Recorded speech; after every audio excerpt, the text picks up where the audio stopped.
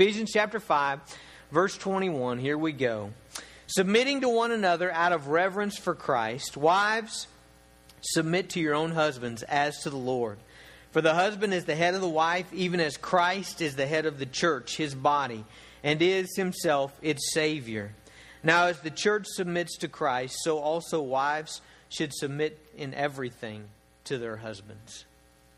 Father, we thank You for Your Word. And God, there are many times in it where it just seems culturally awkward. Father, there are times where Your Word even goes against maybe our personality, our bent, the way that we think, the way that we're tooled. And Father, I pray that in those times that You would give us grace to trust You. That's what we need, God. We need grace just to trust that you know exactly what You're doing. That You are wise beyond our imagination, that You are faithful, that You love us in ways that we can't even comprehend. Father, I pray that You would give us grace to embrace Your truth and to embrace the family and the church as You have designed them. Father, we ask for Your Spirit to do a great work. Father, fill us with Your Spirit. Fill us with Your Word. Lord, we ask it in Jesus' name. Amen. All right, last week we were in the passage right above this, and we were talking about what it means to be filled with the Spirit of God. Now remember, that is something different than being indwelt with the Spirit of God. Every born-again believer is indwelt with the Spirit of God, but when we are filled with the Spirit of God, it means we are yielding ourselves to the power and to the influence and to the control of the Holy Spirit. And last week we looked at how that happens and how we do that, and the results of that, which are many. First of all, we looked at joy. We looked at gratitude. People that are filled with the Spirit of God are grateful people. They are joyful in what God has done for them and the promises of God's Word. They are people who are filled up with God's truth. They're filled to the full with God's truth. They're driven into relationships. If you remember, I love this part, verse 19. Right after it says, be filled with the Spirit, the first thing it says is addressing one another, okay? So in other words, speaking one another. When you're filled with the Holy Spirit, you're going to be driven into these Christ-centered relationships with the church, with other believers, and you're going to speak God's truth. You're going to encourage each other with the Word of God. You're going to be exhorting one another in the things of God, okay? So you're pressed together in Christ-centered relationships. And then the final kind of result or application to being filled with the Spirit, we left off last week because it's so big and we needed to take it in a chunk today, but it's verse 21, okay? So keep in mind, being filled with the Spirit overflows into what we're going to talk about today, which is verse 21 and following, which says, submitting to one another out of reverence for Christ. So as you yield yourself to the Spirit of God, there's going to be joy involved, joy in all that God has done. There's going to be gratitude involved. You're going to be pressed into these relationships with the church, with these other believers. And in those relationships, there is going to be a mutual submitting to one another. Okay? Now let me unpack, first of all, what does that mean? What does that mean? What does it mean, a mutual submitting to one another? First of all, the word submit in the Greek, it means to be subject. Really, literally, it means to arrange in order, okay? To rank underneath. And so it's kind of the picture of someone saying, okay, I'm going to put myself under you, okay? I'm going to put myself under you. I'm going to put myself under your authority. I'm going to voluntarily yield to you, okay? That's really the picture of submission. Now, the big question, actually, theologically, verse 21 is harder than the rest of them. Now, living it out, you're going to see verse 22, 23, and 24 are the hard ones, okay? But theologically, verse 21 is a difficult verse because how do you submit to one another? Okay, do you see the point there? Because to place oneself under someone, to yield to someone, that we can understand that, but how do you do that to one another? Okay, does that make sense? In other words, how do I yield to Tony and he yields to me at the same time? You know, I mean, how does that work? How do you submit to one another? I mean, submission almost implies authority and leadership. And so how do you do it to one another? You know, it's kind of like the picture. Has this ever happened to you when you leave church? This happens to us. You know, where do you want to eat? I don't care. You know, where do you want to eat? I don't care. You pick. No, you pick. You know, and if you're in two vehicles, you do this thing. We'll follow you. No, we'll follow you. So somebody finally, you know, nobody wants to take off, and, it's like somebody lead, and is that what Paul is talking about? Is that the plan for the church? Is that we all just live in this, mamby-pamby, no, you pick the songs. No, you pick the songs, No, you go on a mission trip. No, you go on a mission trip. You lead the kids out. No, you change. No, that's not what Paul's talking about. Obviously, okay? And so verse 21 creates a little bit of tension of how does that really work out? Submitting to one another, okay? We're filled with the Spirit of God. We're pressed together in these relationships where we encourage each other with the Word of God. And in those relationships, there is to be a mutual submission, okay? Now, here's my answer, and I think the biblical answer is really clear, and I'll prove this to you in the Bible. The biblical answer is this. What Paul is talking about in verse 21 is an atmosphere of submission. He's talking about a mindset that we are to have toward one another, okay? Now, what is our fleshly tendency? We all know this. Our fleshly tendency is, I want my way, right? Isn't that right? That's yours. You're bent that way. You want your way, right? We want things our way. We want them to be done our way. We want them to be lived out our way. We want our kind of music, and we want our kind of Sunday school, and we want our kind of church, and we want our kind of family, and we want our way, okay? That is our sinful tendency. You can go in the nursery right now, and you can see it in children as young as 6 months old, okay? They want their way. We're wired that way. And so Paul says, as we're filled with the Spirit of God and pressed together in these relationships, something beautiful happens. There's a mutual submission. In other words, everybody has a yieldedness. Everybody is more concerned with the other person than they are with themselves. More concerned with building up that person than they are with getting their own way. Okay? So verse 21 is communicating that in all our personal relationships, okay? If you're filled with the Spirit of God, in your friendships, in your acquaintances, with your neighbors, with your small group, with your social gathering, there's to be this attitude that, you know what? I'm not going to demand my own way. I'm not going to pitch a fit. I'm not going to insist on my own ideas. I'm not going to insist that I be catered to. I'm going to have a spirit of deferring to other people. I'm going to have a spirit of looking to build you up. That's what, you have a church full of people that are filled with the Spirit. You got a church full of people that when they're pressed together, everybody's concerned about building everybody else up. Now see, that works beautifully. Okay, that's an incredible picture of what the church ought to be. Let me show you why I know this is what Paul is talking about here, because other places in the Bible, for instance, Philippians chapter 2, verse 3, listen to this verse. It says, do nothing from rivalry or conceit. In other words, no competition, no trying to get, one up one another. Do nothing from rivalry or conceit, but in humility, count others more significant than yourselves. Okay? Let me even read verse 4. I hadn't planned on reading verse 4, but let each one of you look out not only for his own interests, but also the interests of others. That's exactly what Paul's talking about in verse 21, where he says, let there be this mutual submission that comes about from being filled with the Spirit of God. It's that we come together and we're concerned more about the other guy than we are about ourselves. We count other people more significant. Your needs are more significant than mine. And you look at me and you say, my needs are more significant. There's that mutual submission that Paul's talking about. Romans chapter 12, verse 10. Here's another verse that I think speaks to this. Verse 10 says, love one another with brotherly affection. Have this brotherly family affection for one another in the church. And then he says, I love this, outdo one another in showing honor. Should there be competition? Yeah. But here's the competition. I'm going to beat you in honoring you, okay? I'm going to honor you more than you honor me. That ought to be our spirit. And that's what Paul is talking about in verse 21. And so as we're filled with the Spirit of God, Paul says one of the things that's going to happen is there's going to be a submitting to one another out of reverence for Christ. Because of our relationship with Christ, because of our union with Jesus Christ, when we're filled with the Spirit, we're pressed together in relationships, and there's this mutual submission to one another. There's attitude of submission. Okay? So that's verse 21 that should be true of every born-again believer. Now, here's where things get a little more difficult as far as living them out. There are specific relationships that require order. Okay? There are institutions that God has created that they don't work. Okay? Please hear that out. They don't work without leadership.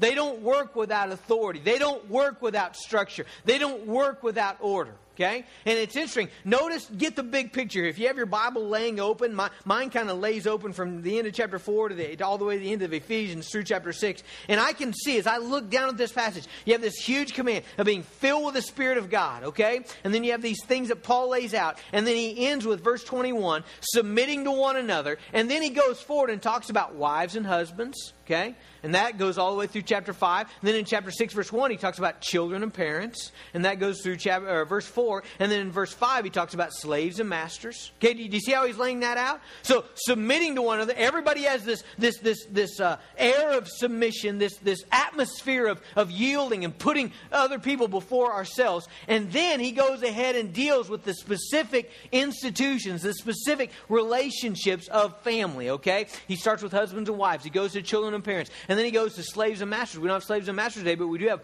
working relationships, don't we? And so the point is that there are certain relationships in life that God has designed that they have to have order. Probably the most obvious of these is government. Okay? Listen to what Paul says. Here's what the Bible says. You may not like our president. You may not like our senators. You may not like our representatives. You may not like the police chief. You may not like the sheriff. You may not like any of those people. But here's what the Bible tells you. Romans chapter 13, verse 1. Let every person be, here's the word again, subject.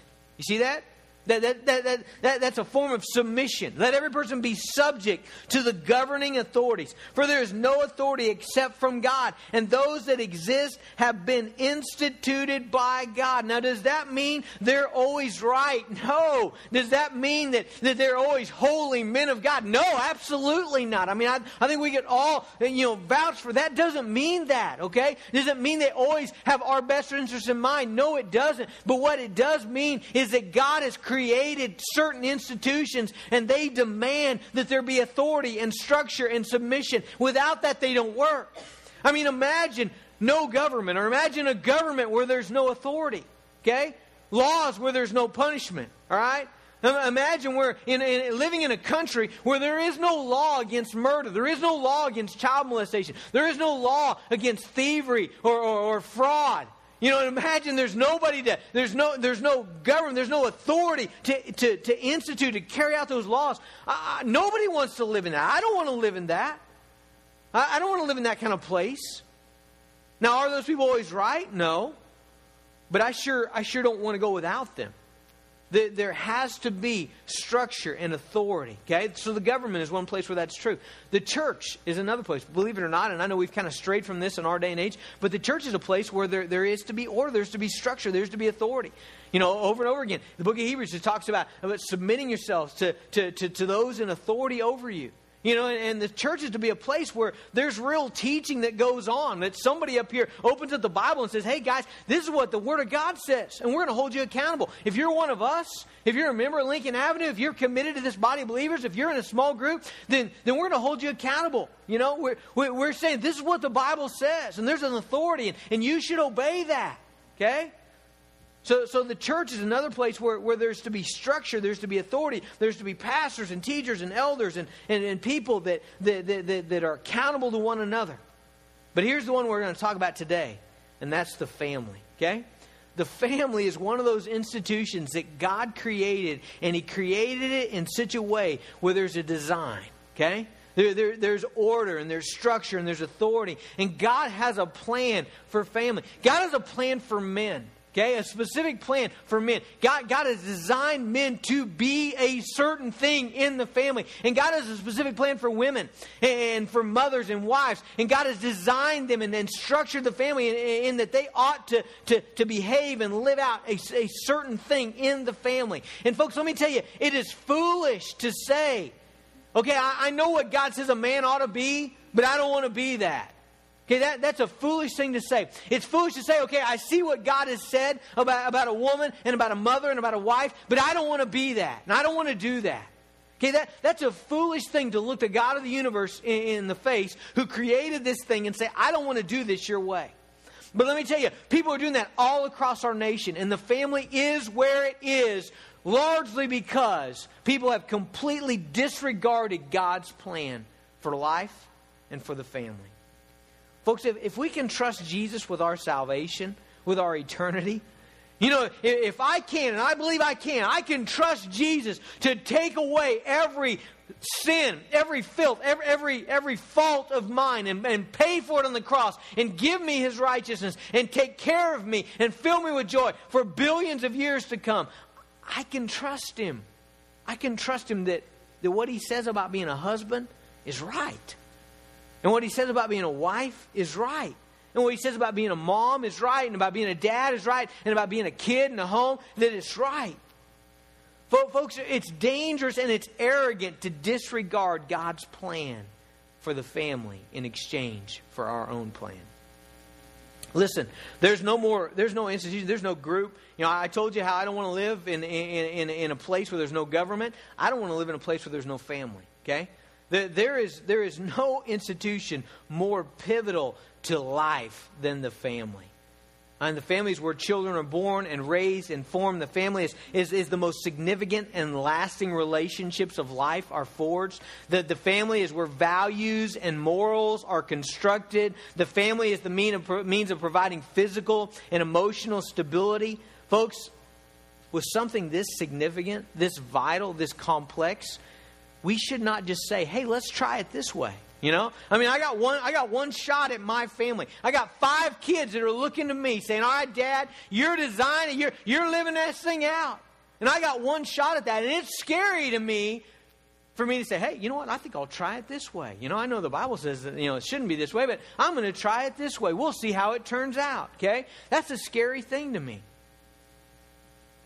Folks, it makes sense that God would have an order to the family, a way in which this thing is designed to run. And here's what God has designed. God has designed that there be strong leadership in the family. You know, keep that on the board. We're going to come back to it. Okay. Not only is the family incredibly important, but marriage itself, okay, marriage itself, which is the core of the family, it is also designed to reflect and to be a picture of the most significant relationship in all of the universe. Look at verse 23 and 24. Husbands, for husbands, the husband is the head of the wife, even as Christ is the head of the church. What's he painting there? Okay, husband, wife, Christ, church. Okay, verse 24. As the church submits to Christ, so also wives should submit in everything to their husbands. He doesn't stop there, by the way. Next week we're going to start in verse 25 with the husbands. And he goes over and over, time and time again, probably 4 or 5 more times in this short passage, comparing the marriage relationship to the picture of Jesus and the church. Okay? So in other words, he's always saying, you do this. Why? Because this is what Christ does to the church. And you do this. Why? Because this is what church does to Christ. In other words, this is a model. These two go together. God has designed you male and female. God has instituted this thing called marriage, not just for you, okay? God has a grander purpose, a bigger purpose. And the purpose is to teach you about what the relationship between Christ and the church ought to be. There's no greater purpose than that. We got to get that, don't we? I mean, it's vital. If we don't get that, we don't get anything. If we don't get what Jesus is to the church and what the church is to Jesus, if we miss that, we've missed life. Okay? We've blown it all. And so it's really important that we get that. And one of the ways the Bible has said the word to get that is by getting that marriage is a picture of Christ and the church. I say this all the time. I say it every counseling session. I think I said it yesterday in a premarital counseling. But it's true. My marriage is more about me and Jesus than it is me and Emma. It really is. In 1,000 different ways. I'm finding ways that it is every day. Okay? It really is more about my relationship with Christ. It really is more about me living out this picture of Jesus in the church than it is Emma and I fall in love in general music class. You know? I mean, it's more than that. It is bigger than that. And so because so much is at stake here, folks, we aren't free to make marriage look however we want it to look. It is what the Bible says it is. It's not between 2 guys. It's not between 2 gals. It's not between somebody in their parakeet. It's none of those stupid things that our society is trying to make it. It's not make it whatever you want to make it. It's not. And it's designed to run a certain way.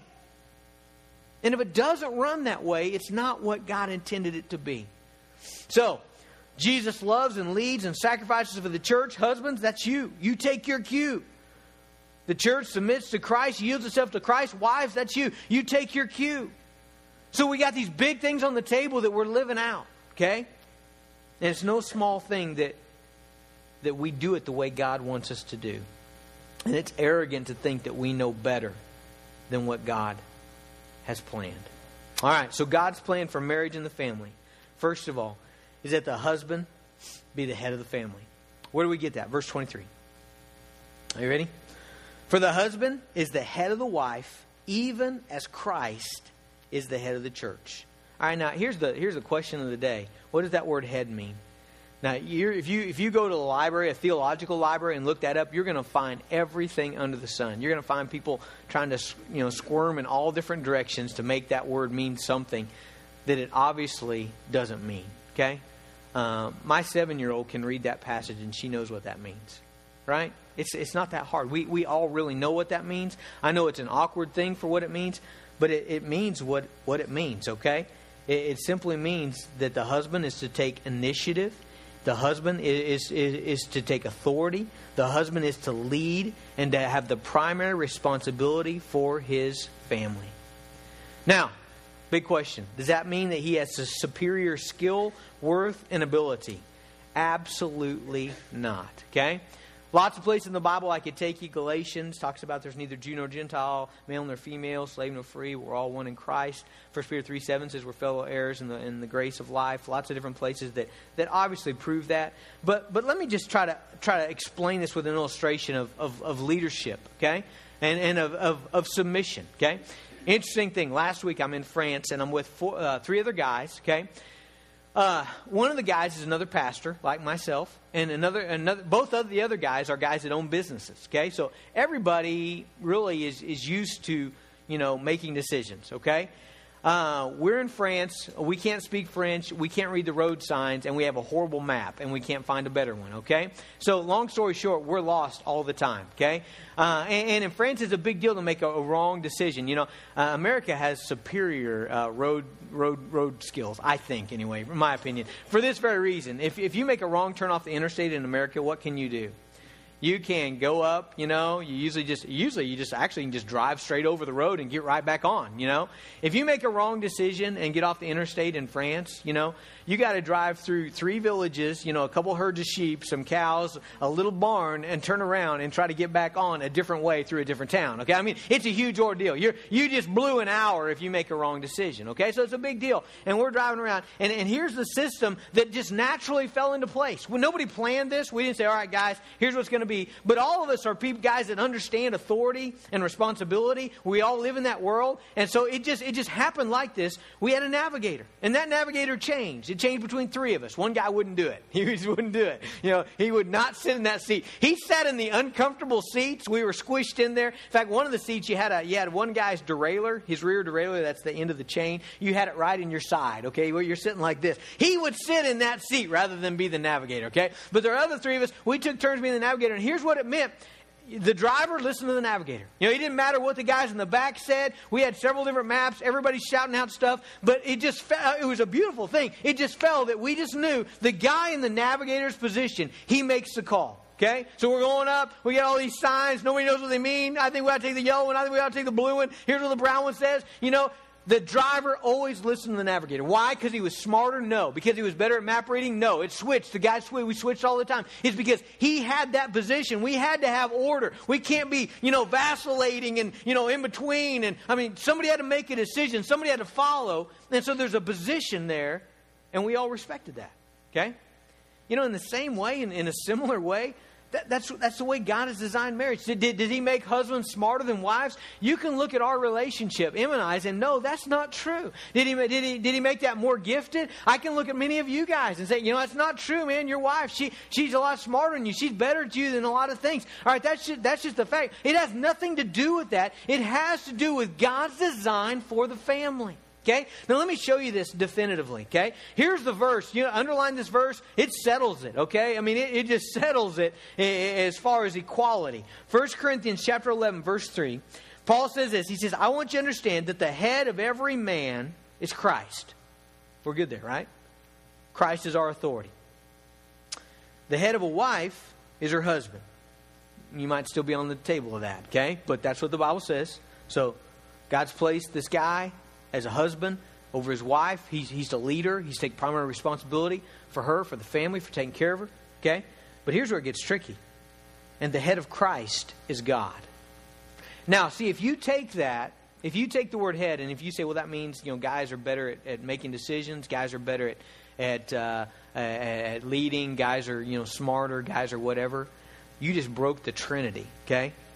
By the way, they burned people at the stake for that in the Middle Ages. We don't still do that, but, you're safe. But what I'm saying is that's a serious deal.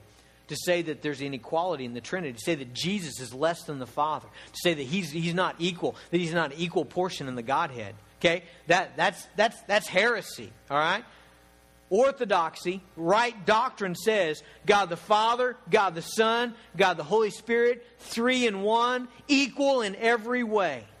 Okay, we believe that. All right, but yet in this verse it says the head of Christ is God. Now, how can that be? Well, it can be because as Jesus walked the earth, you know what He did? He placed Himself in authority under the Father.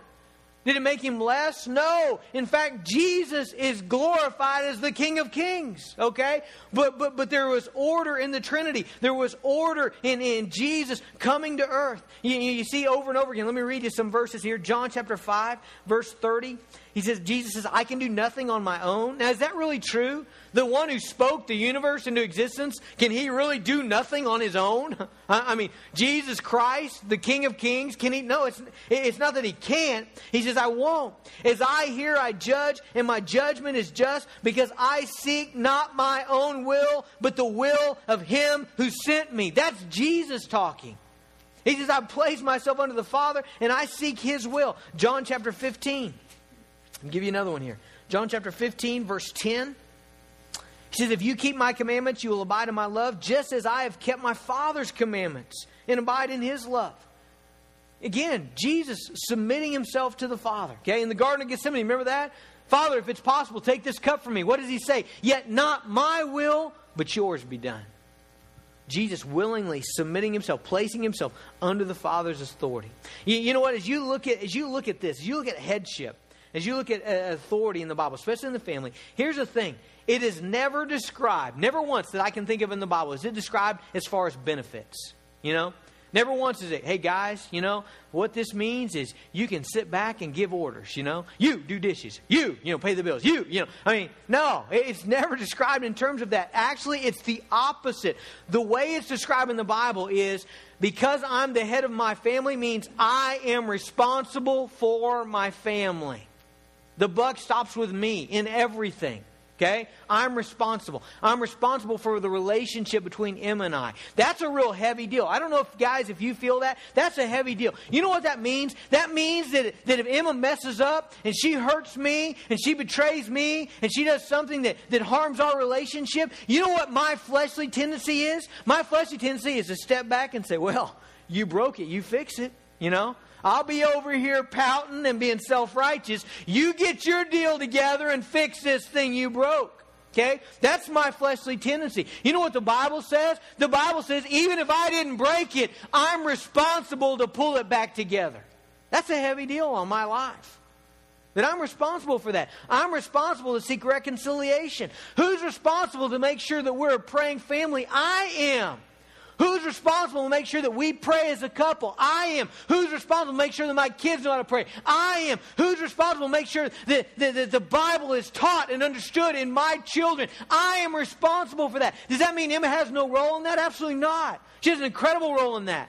But it stops with me. I'm responsible to make sure that happens. I'm responsible to make sure that we don't overschedule ourselves, that our kids know the Word of God, that my wife gets help and relief and refreshment. When we're both together, and ultimately even when we're apart, but when we're both together, I'm responsible for the discipline of the children. I believe that. In other words, if we're at Walmart and Haven starts pitching a fit, making a scene, she's got to deal with who? Me, if I'm there. If I'm not there, she's fortunate and gets to deal with Mom. But if I'm there, she deals with me. Okay? It comes down to me. I don't be like, well, man, deal with that kid, honey. I'm walking over the tools, I don't do that. I don't do that because this is my deal. And I'm responsible. And she's with them a whole lot more than I am. She's carrying 80% of the load there and I'm carrying 20. But what I'm saying is I'm still responsible to make sure that that's done. And when we're both together, that comes out. I'm responsible. Here, you're not going to like this. But man, it's true. I'm responsible for the finances of our family. Okay? Now, how you work that out, I'll let you decide that. I've got an idea of how that ought to work. And if you want to know, you can come talk to me. But I'm responsible. I'm responsible to make sure we don't go into debt. Okay? If our family is swallowed up in debt, that's on me. Say, well, she charged most of it. That's on me. And for many years, here's what I did. I knew nothing about the finances. I brought my checks home. I said, make sure it gets put in the bank. I said, hey, we got money. If we didn't have money, I was like, what'd you spend it on, We did the whole blame thing. I was not taking responsibility. I was not the leader in this area. I failed for about first 5 or 6 years of our marriage. I blew this one big. And God had to press it on me about 100 times before I'd finally, okay. All right, this is my responsibility. You can't be responsible for something you don't know anything about. And I know it's a sensitive area. That's why I'm spending a little time on it. But I'm telling you, God's way is best. Does that mean you'll be rich? No, you won't be. Oh, well, you might be. We probably won't be. Does that mean it will always go well? No, it won't. You know why? Because people make mistakes and people blow it. Sometimes people aren't where they need to be spiritually. But I'm telling you, God has an order here. God has an order here. Headship means initiative. It means responsibility. Now, does the wife play a part in that? In every part of that. Okay? And wives, the first part that we've got to get through today is that the King of Kings, Jesus Christ, who suffocated for 6 hours on a cross so you wouldn't go to hell, who loves you more than you could ever imagine, He asks you to submit. Not just here, by the way. You might think, well, is this just this passage? Colossians chapter 3, verse 18. Wives, submit to your husbands as is fitting in the Lord. Titus chapter 2, verse 4. Train the young women to love their husbands and their children, to be self-controlled, pure, working at home, kind, and submissive to their own husbands. 1 Peter chapter 3, verse 1. Likewise, wives, be submissive to your own husbands, so that even if some of them don't obey the word, they may be won without a word by the conduct of their wives. It's all over. It's in the Bible. What that means is it's sin not to do it. Okay? Wives, do you hear that? I got to say that. Please don't worry that I'm letting the guys off. Tomorrow or next week we're going to hammer them hard. Okay, so,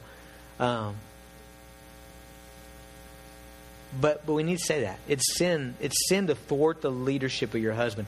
It's sin to leave him out of decisions. It's sin to go around him. It's sin to hide stuff from him so that he doesn't know to make a decision. It's sin to keep him in the dark about the kids. It's sin to keep him in the dark. It's sin to thwart the leadership of your husband. You may be able to do a better job. And in fact, I can name couples where I think the wife would do a better job. I didn't create marriage, and I didn't create the family. This is God's deal. You may be able to do a better job, but here's what I believe. Your superior skill without God's blessing gets your family not as far as your obedience with God's blessing, even with His inferior skill. Now, again, this doesn't mean you can't use your gift of discernment, your wisdom from the Word, your life, your faith experience to bless your family. You do. Ladies, you study, you read, you think, you pray, you exercise your gifts of leadership underneath the leadership of your husband. With him, not apart from him. And that's the key. Okay? And if the guy's got half a brain, he's going to use every insight and every gift you have for the good of the family. You know? I mean, guys, it's a stupid deal to leave your wife out. I mean, I believe that God put me with Emma for a particular reason. She's too. And man, there's no couple in this room probably that are more different than Emma and I. And if you know us, you probably know that. I mean, we're on drastic ends of the spectrum on a bunch of stuff. And I believe that in some way God had a design in that. you know. And it's created hardship in our marriage. It's created difficulty. We don't have one of those marriages where it just flows easily, you know. We really got to work hard. But I really think there's things in my life that are only there because God put this lady in my life. And I think there's things in our kids that wouldn't be there if she wasn't in our family, you know. And I believe that God put us together, and she's my helpmate. That's what Genesis chapter 2 says. That God has placed the woman to complete the man. And I want you to consider this, ladies. Consider this, that submission may be the most powerful avenue you have to influence the direction of your family.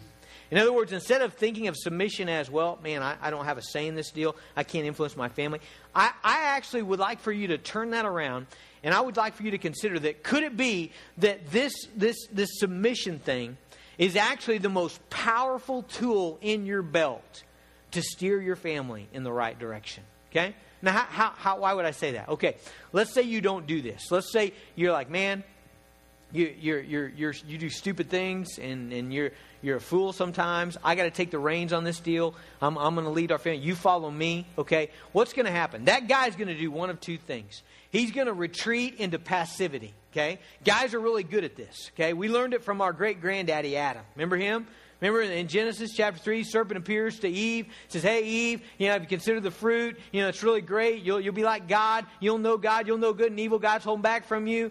Eve takes of the fruit, eats it, gives to her husband. Look it up in Genesis. Who is with her? What's he doing? He's watching ESPN in the garden, all right? He's checked out. He's passive. He is retreated into doing nothing, okay? He's not doing anything wrong. He's just not doing anything, okay? And gals, you may hate that about him, but you may also be producing that in him. You may, for a long time, have groomed that and fostered that and created that in this guy, where you always take the lead, and anytime he does, you make him feel stupid about it. And anytime he doesn't do it just like you would do it, you make it real clear with signs and gestures and songs that it's a dumb deal, you know. You know what? There are certain guys, not all guys, some guys will go the other direction, but there are certain guys, that's what they'll do. They'll just pull away into passivity. And you'll have a couch potato who hunts and fishes and does whatever he wants and takes no responsibility for the family. Now, let me be fair. Some of you ladies, you may have that in your family and you didn't create that. That's just sin, okay? But I'm saying, if you take the initiative and leadership, some guys will retreat in passivity. Other guys, this is probably worse even. Other guys will retreat in anger. And they'll retreat, but it'll be retreated in anger and bitterness and seething, and you'll have this horrible relationship that your kids have to endure and that you got to endure. So number one, I don't think that's a good option. I just don't think it's a good option either way. I think for a lady to step up and take the leadership in her family, I think it mars the family. You may be able to do a better job. You may be smarter. You may be more skilled. But I think the damage that it does in the relationship does more damage to the family.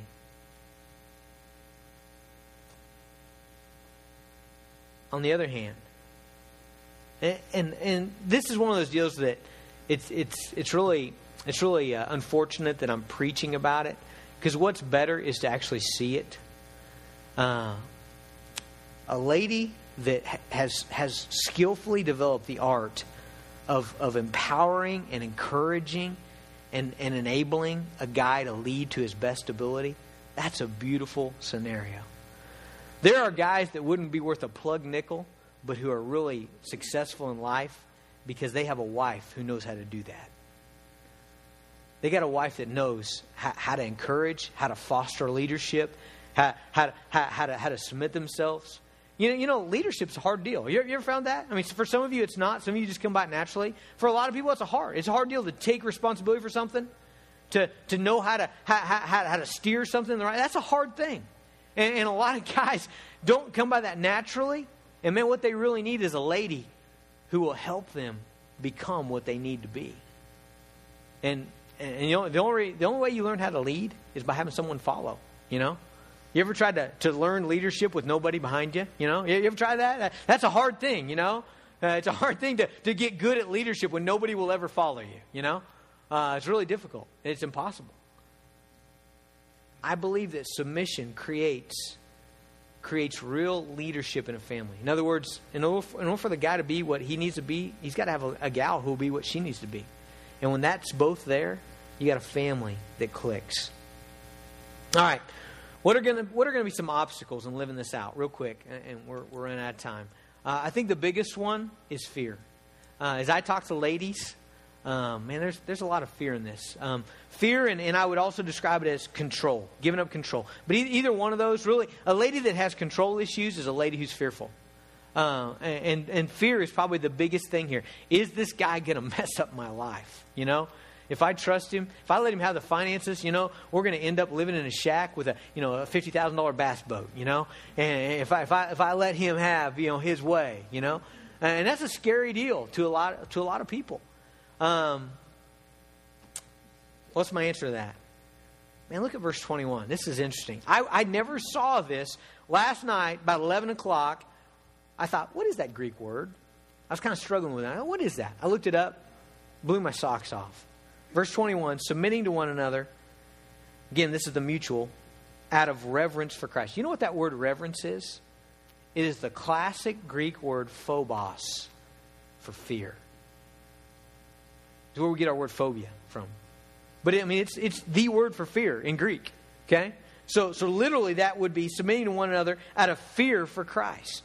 Okay, now we've smoothed it out reverence because the context demands that it's not, I'm scared of Jesus. No, the context is said to where it's I see the bigness of Christ. I don't want to disappoint him. Out of reverence. You know, you can fear someone in the sense of revere them. You hold them so high. Okay? And so it's interesting that the reason most of the time this doesn't work is because we're afraid. You know the first thing Jesus tells us here when he starts talking about submission?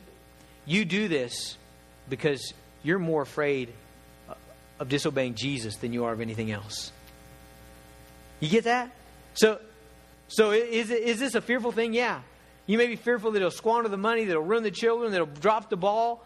But the key is it's more scary to disobey Jesus. It's more scary to say, I reject your plan for the family in view of mine. That we ought to be more fearful of that than we are of some guy messing up our lives. Okay? Could be pride. Pride's another obstacle here. Marital competition. You know, a lot of marriages, and there's this scoreboard all the time. Oh, that's deadly. You know, it's who's the biggest martyr. You know, who's taking it on the chin more. You know, who gives more. Who's more in the relationship. You know, who gets to do more, who spent more money, who's, you know, it's just always ching, ching, ching, ching, ching. You know, man, that's just a deadly thing. It really is. It does nobody any good, and it creates misery for everybody. And take down the scoreboard. Pride is an obstacle.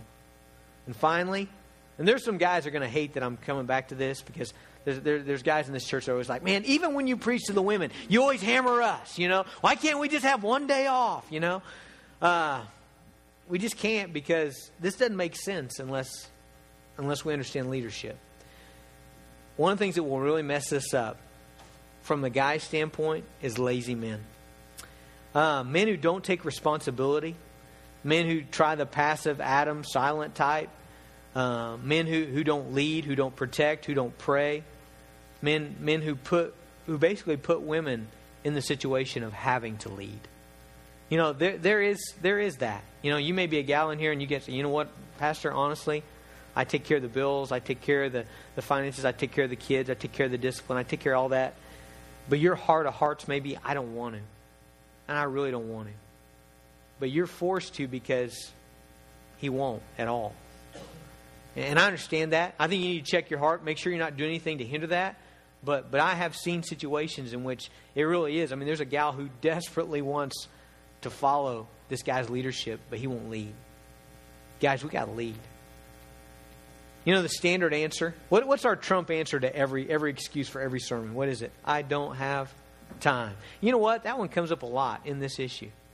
There's a lot of guys that are like, you know, well, I don't have time to leave my family because I got to work. I work, 273 hours a week, and so I don't have time to leave my family. Here's what I'd say. Get another job. Really. I mean, if that's really true, if that really, I mean, a lot of times guys over exaggerate the amount of time they really have to work. But if it is really true, and I believe there are probably jobs that way, I mean, if it's really true that you're just gone so much all the time that you have no ability to lead your family, then I say get a job. Get a different job, Get a lesser paying job. Figure something out. However, I've read stories about guys like John Piper's dad, guys like Billy Graham, who were literally gone for months at a time and yet still pulled this off. They still, them and their wives, figured out a way where he still was involved. He still, the wife carried the burden of the load, obviously. When he came home, he stepped right in, took responsibility, nurtured his wife, took care of her, made sure she had what she needed, make sure she got the breaks she needed. Figured out a way to kind of be there even when he wasn't there. I think whatever your situation is, I think as you pray and as you ask God, I think we can figure this deal out. But the key is we got to be willing. We got to be willing to do what God's called us to do. A couple disclaimers. Number one, guys, this is really not to you. Okay, it is to us in the sense of we got to understand what it is to be a leader. But there's not one time in this entire Bible, 66 books, not one time that it commands the guy to make his wife submit. There's not one. It never says it. It never addresses that. It's always to the woman. You know why? Because submission is voluntary. Okay? So guys, you have a lady, you have a woman, you have a wife. Maybe she's not a believer. And she's not tracking with this. Okay? You know what? It's not your job to make her. You shouldn't do that. You shouldn't be embittered. You shouldn't be angry. You shouldn't be unforgiving. You know what you should do? You should do next week's sermon. Husbands, love your wives as Christ loved the church. You do your deal. You know what? She's accountable to God ultimately for that. Okay? One other thing. Ladies, what if your husband isn't a believer? That creates a situation, doesn't it?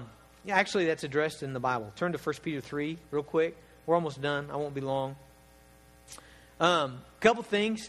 You never follow your husband into sin. Okay? Acts 5:29. The apostles are talking with the Jewish Sanhedrin, and they're telling them to do something that's against God's word. And Peter says this. He says, "We must obey God rather than men." Okay? So he's talking to the governing authorities. But there's a time, if ever our government tells me you got to stop preaching the gospel, what do? Well, the Bible tells me to obey governing authorities, unless that authority crosses with God's authority. And then I got to obey God because He's the higher authority. He set up the government. Okay? So, you never follow your husband into sin. Your husband asks you to do something illegal, immoral, unrighteous, unholy. I think there's a way to respectfully, honey, man, I love you. I want to follow your leadership. If it was anything else, I would be more willing to do it, but this is sin. And my heart belongs to Jesus. And I can't do it. Is there some other way? Okay? You never follow him into sin. Number two, you still can have an incredible influence on this guy. Even if he thinks Jesus is a joke, you can have an incredible influence on this guy. Not by taking leadership of your home, but by doing just what the Bible says to do. Listen to this passage. Likewise, wives, be submissive to your own husbands, so that even if some do not obey the word, that's obey the Bible, they may be won without a word by the conduct of their wives. If you've been here when I preach this passage, my introduction here is, women, you have a power that is out of this world big with your husbands. Okay? Because that verse just says there that you have the ability to influence this guy for eternal salvation by not even speaking a word. You don't even have to use words. Simply by your conduct, simply by your respectful and pure conduct. The verse goes on, when you see respectful and pure conduct, don't let your adorning be external, the braiding of hair, wearing of gold, on and on and on. Verse 5, for this is how the holy women of God who hoped in God used to adorn themselves by submitting to their husbands. There's a powerful, powerful thing that happens when a lady does this, lives this out well. It's a hard thing. A lot of marriages, it's harder than others. Some of you, it's a piece of cake. You got this perfect setup. Others of you, it's not cake. Some other kind of food that's not so good. But I think if we can trust Jesus with everything else, we can trust Him with this. Let's pray. Father, I ask you, God, to help us to embrace the Word of God, to help us to grab onto your truth and to believe it and to step out in faith, God. And there's so many things that we're not sure how they're going to work out. We're not sure, God, how we're going to manage it. But Lord, we ask for your grace. And we ask for the power of the Holy Spirit. We can't do this without being filled with your Spirit, without yielding to and filling up with you. So God, we ask that you would make that happen in our hearts. In Jesus' name, amen.